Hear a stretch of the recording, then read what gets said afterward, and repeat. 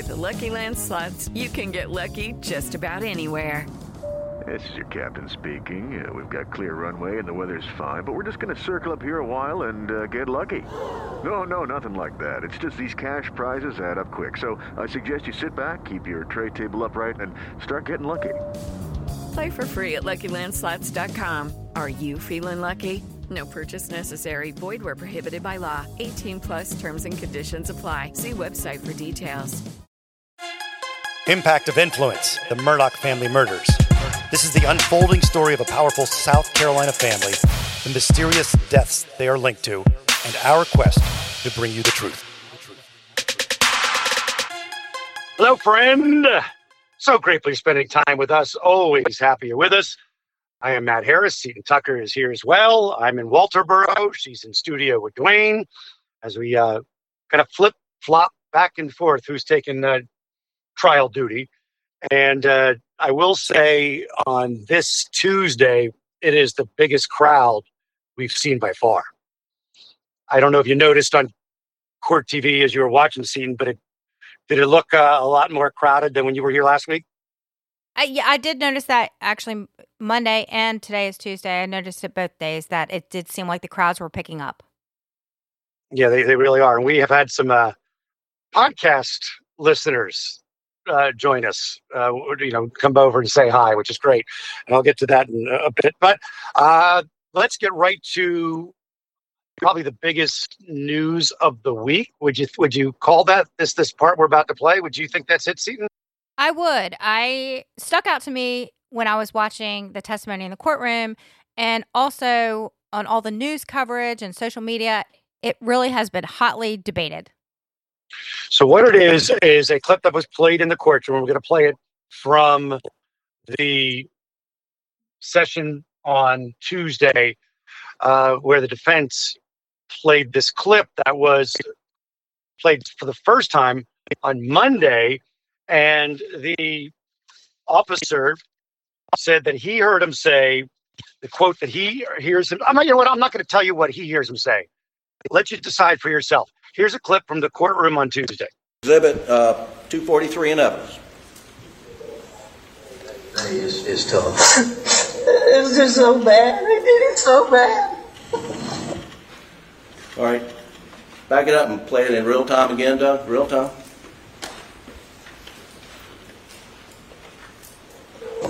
Or not easy. I know it's hard.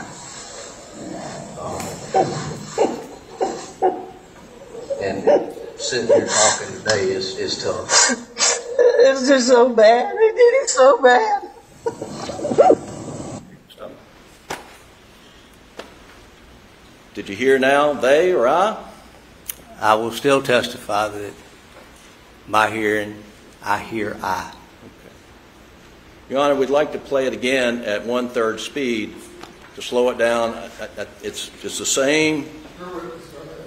Thank you. Your Honor, the judge playing it at 1/3 speed. With no foundation laid for who's manipulating it, how it's being manipulated. I think obviously we have it in real time, but there would have to be some additional foundation. Please play at 1/3 speed.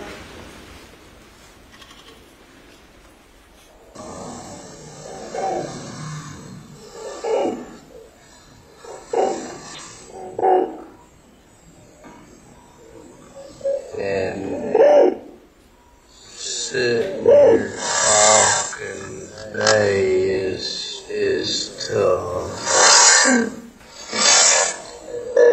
It's just so bad. They did it so bad.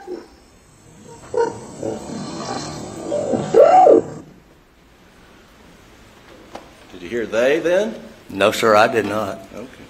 So that was from that hour-long interview, and Monday's testimony ended basically with the officer saying, the agent saying that that's what he heard was that I, instead of they, but also as the defense said, maybe he was saying I did him bad, like I was not a good dad or something.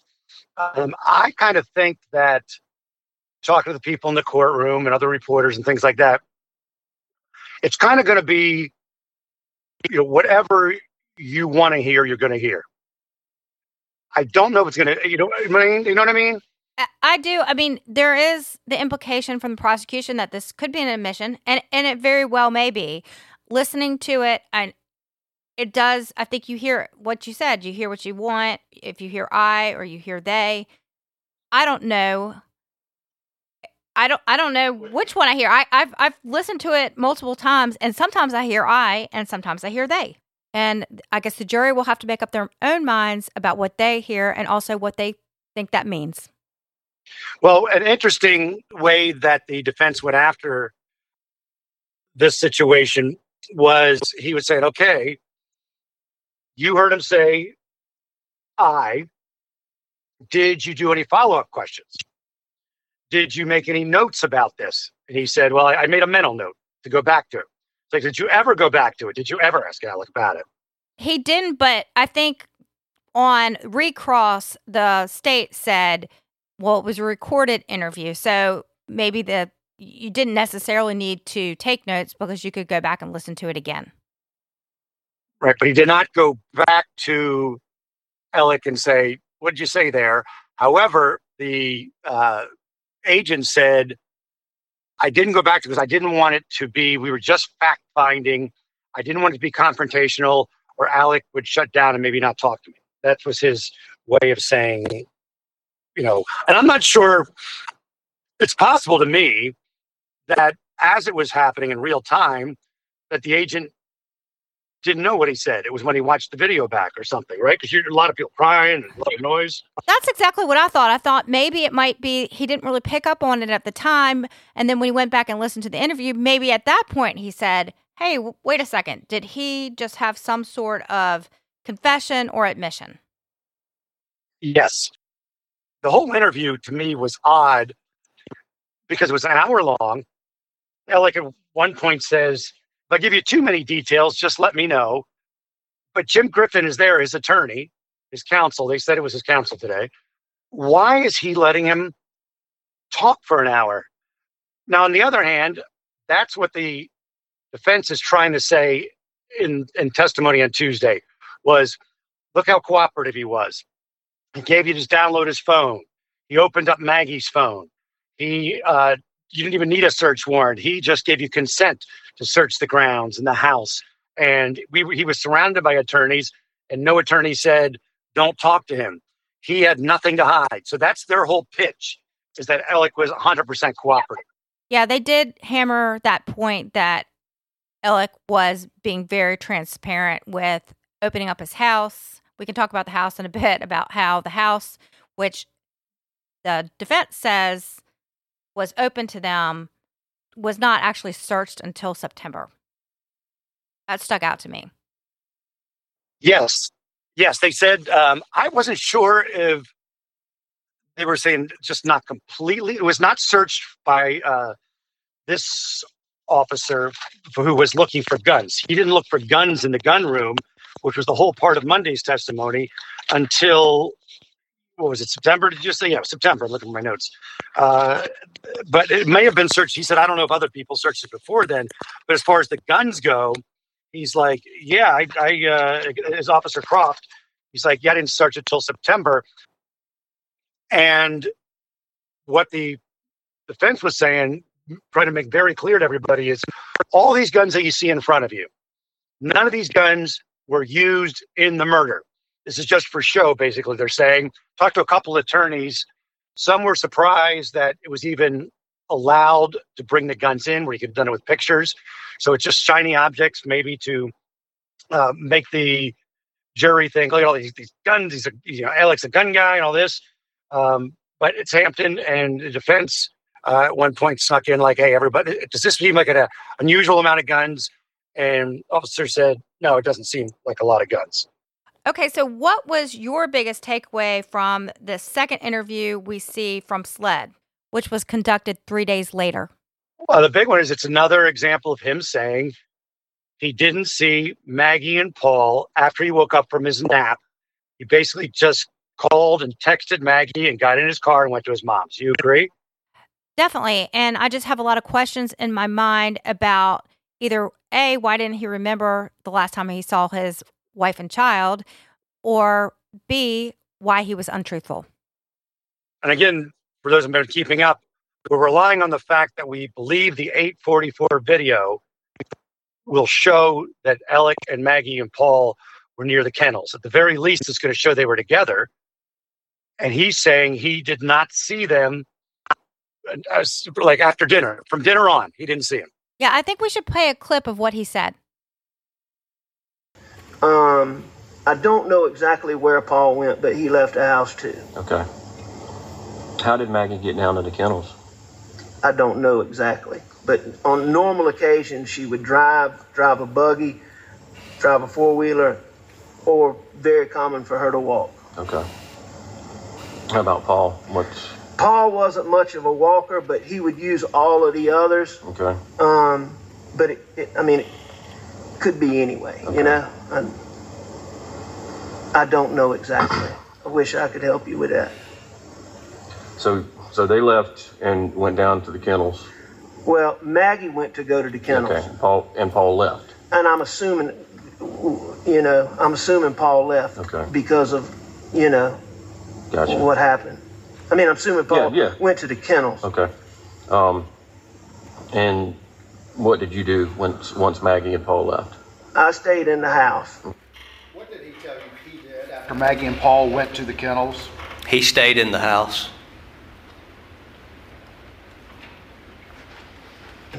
I mean, I'm assuming Paul went to the kennels. Okay. And what did you do once Maggie and Paul left? I stayed in the house. Okay. And I was watching TV, looking at my phone, and I actually fell asleep on the couch. Okay. And what time did you? I don't know wake up? Exactly what time I woke up, but when y'all get my phone, I think one of the first things I did when I got up was call Maggie because I was going to my mom's. And I know I texted her because I checked my phone. And what time did we say the text was, Jim? Like 9:06? I didn't see it. Yeah, I got it written down from the other night. I showed you the other night, didn't I? Yes, sir. I got this. So, I texted her. So I called her just before that. And, I mean, she didn't answer at that point. And I left to go to my mom's. Okay.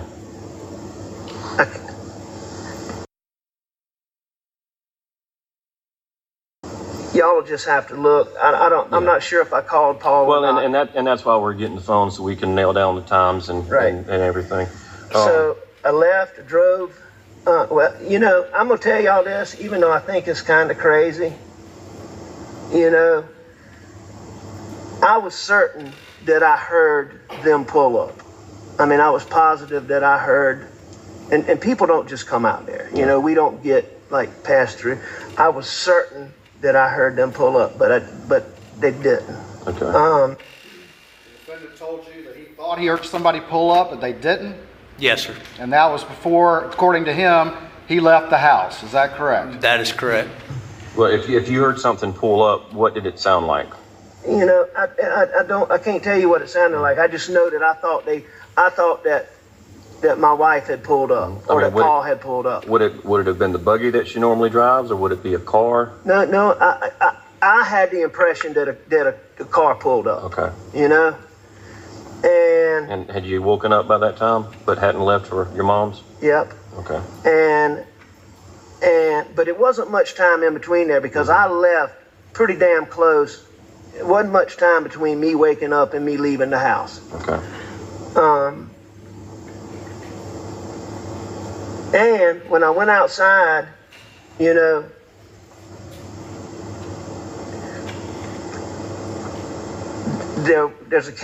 a wild cat that lives around that house. Okay. I'm pretty sure it was the cat that ran from my car, but, I never had the impression it was a person, but there was something. Okay. Take a little break and get you ready for some traveling you've got coming up, some international trip where you want to be able to at least get around, right? So you want to learn the language of the country that you're going to. You want to experience it with a little bit of knowledge going in. And you can get a lot of bit of knowledge when you use Rosetta Stone. It's the most trusted language learning program. It's available on desktop, It can also be used as an app on your phone or tablet.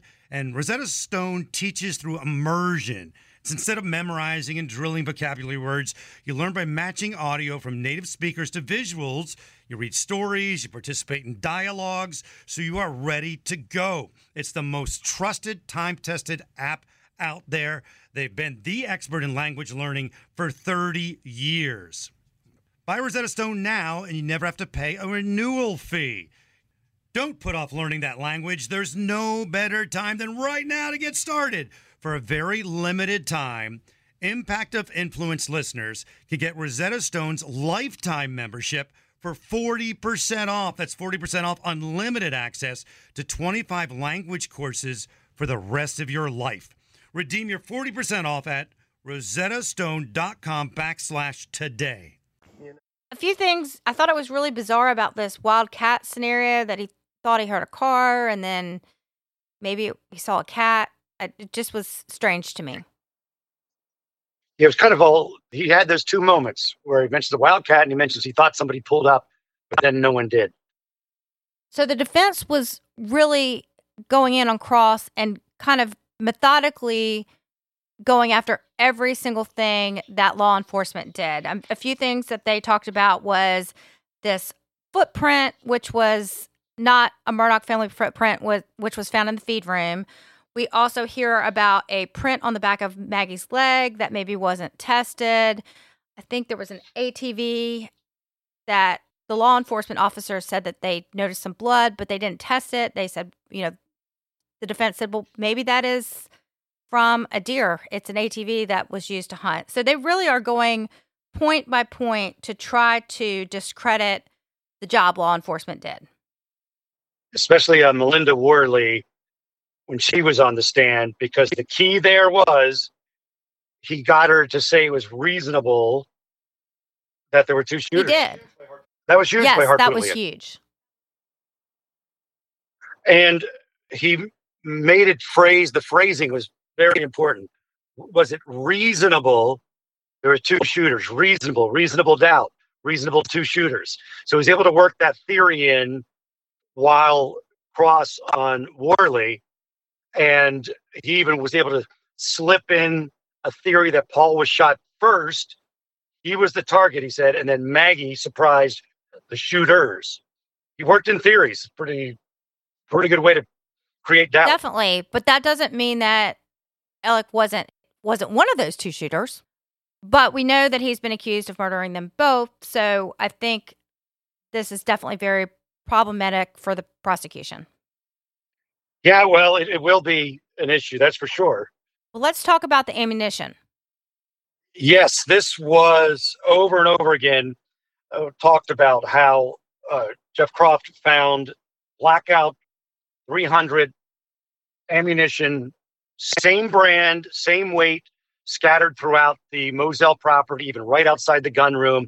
The same bullets that were found near Maggie, the same casing, I should say, found near Maggie. And he mentioned in part of his testimony that he said it was hard to get a hold of that kind of ammunition during COVID. But they also say that a lot of this stuff was not searched for months later. So, and the crime scene was not secured during this time. I don't know if that's going to be an issue. Because it was September when they went looking for the guns in the gun room and looked for the ammunition. They found them outside there. Yeah, that could be an issue because it came up later because originally they couldn't find any of the buckshot, which is the steel ones that they say blew Paul's head off. They could find that was all over the place was the Blackout, but not that. However, they did find it in September. So we'll see where that goes. Did you also notice that it appears as if neither weapon has been recovered? And there were lots of reports that one weapon was recovered and one was missing. So now we know that it appears as if we don't have the shotgun or the AR. Yep, neither one. That's absolutely true. Let's also talk about this missing AR. We hear about this AR that Paul owned that may have been stolen, but Alec doesn't seem like he reported this to law enforcement, and he wasn't totally convinced it was stolen because he says Paul was very careless with weapons. Yes, he was careless with everything he said. He said He had ADHD, he says, and he would leave guns, clothes laying around the state. And Paul would sometimes, he say, travel and go places and not even take clothes because he left so many clothes everywhere. And so he also let guns laying around all over the place. They did not seem like responsible gun owners, that for sure. I mean, they just said that if you might find a gun here or there. Mm-hmm. Mm-hmm. And I want to point out that the rifle that's missing, they were modified by a local dealer. So if it ever does show up, they'll definitely know that it was the one that Paul either left out or got stolen. And Alec at one point says he didn't report it stolen because he just said Paul left it laying around somewhere. But he said he told everybody. He said, I told the officers that it was missing in case it ended up in a drug thing. I told the guy who makes the gun that it was stolen or was missing. So if you want to check with them, they'll let you know. We also had some information come out about Brogan Gibson, who is Paul's friend, who Paul was checking on his dog who had some sort of tail injury. And testimony revealed that Gibson tried to call Paul at 9:10, 9:29, 9:57, and 10:08. And also, the big one was he texted at 8:49 asking for a picture, and there was no response. And that's when the phones were locked. And he also tried to call Maggie at 9, or he texted Maggie at 9:34 and said, "Tell Paul to call me." Well, and so let's break that down for a second. We know that this video is coming out at 8:44, and it runs however many seconds. So it's 8:45 that Paul, Maggie, and Alec are there. They're implying, and then the guns go, the phones are locked at 8:49. That's a pretty small window there. Pretty small window where they supposedly are allegedly murdered in that 4-minute time span. I also am wondering, too, about whether Alec heard Paul's phone go off, and maybe that's why he was trying to retrieve Paul's phone from his pocket. You mean after Paul was dead, right? Yes, when he got back to the house, because it looks as if Gibson was calling at 10:08. So that would have been around the same time as the 911 calls. That could be explained that way. And this afternoon in court, they are entering in all of these cell phone records, so I think there'll be more information to come on this. The time frame seems to mean a lot. It's hard to believe that Paul wouldn't answer his buddy at 8:49. And if they can prove the phones went dead at 8:49, that's a pretty heavy coincidence, right? That puts a time frame lock on everything. It does. Now, let's also talk about this receipt that was recovered from the trash at Moselle. And we don't know why this is coming up yet. It came up twice in the interview with Croft. It's a Gucci receipt. And the Gucci receipt was a credit card for, I think, $1,021 that Maggie used to buy something, Gucci. I don't know where this is going with that, but it seems as if it was a receipt that had other things. It had the Gucci items circled. So I guess they were saying that maybe there was some sort of significance to the circling of the Gucci item, which leads you to believe maybe they're talking about overspending by Maggie. I don't know if this is where they're going, but it seems like that could be a possibility. Yeah, don't know yet. And I'm thinking we may get to see this video from 8:44 where Paul is at the kennels checking on the dog, and you can hear Maggie and Paul in the background. So I think that might be coming up. That would be huge. That is huge because the timeline is the main problem I see with Alec right now is that timeline issue. And I've heard a lot of chatter that Cousin Eddie may be coming up soon. Woohoo! That's must-see TV. Speaking of TV, I got to thank my pals over at Court TV, Vinny Politan and Chanley Painter. They've been very kind and cool. I've been doing a live hit with them every night. They're actually broadcasting from a barbecue joint in the area. And so that's been cool. News Nation's had me on a bunch. So look for my smiling, sweaty face coming to a TV near you. There you go. Seton, you can close it all up. Sounds good. So before we leave, I have a reader email that we received. It says, "Hey, Matt and Seton, I've been meaning to reach out to you for quite a while and tell y'all my story and how much you've helped. In April of 2021, I had 3 strokes, one of which was a brain bleed requiring brain surgery. I lost all of my right side and was in the hospital for almost a month. I was, by the way, 36. and I had to learn to walk and talk again. When I got home from the hospital, my husband and I would take walks to get my strength back. Eventually, he had to go back to work, and I was good enough to walk on my own. I got tired of listening to the same old song, so I decided to try your podcast. I've never been good at listening to books or podcasts, but I heard about all this Murdaugh drama as a resident of SC, and I had to know more. But she's back at work, and she is still listening to us, and she's done a couple of 5Ks since her stroke. So we are so happy that you're listening to us and that you are on the road to recovery. And we had actually another listener who started listening to our podcast and walking and has lost a bunch of weight. We love to hear those stories, so please keep reaching out. You can find us on our Facebook page, which is Murdaugh Podcast, or on our website, which is murdaughpodcast.com. We will talk soon. Something is creeping, don't follow it down. Let me introduce you to Barry Clew, an authorised financial advisor from New Zealand and a very special kind of stain on humanity. He was a very knowledgeable young guy. He was a registered financial advisor. Type of guy that was bending over backwards to help you. Now, you could be forgiven for thinking that Barry sounds like a great guy. And you'd be right. Well, right up until the point when you're wrong. It was all fictitious. She stole from my son, who has a disability. Chris never knew. He died believing that we're all taken care of. A psychopath is somebody who lacks empathy, acts impulsively. I think there's a strong case that Barry might be all of those things, actually. To find out how Barry Clew stole over $15 million from 81 victims, subscribe to Clueless, the long con. That's Clueless, spelt Klooghless.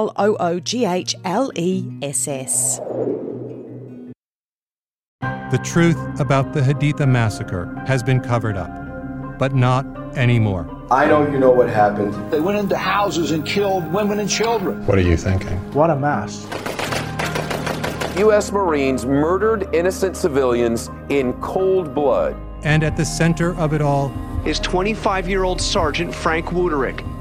And me. Murder in House 2. A new podcast from Crowd Network.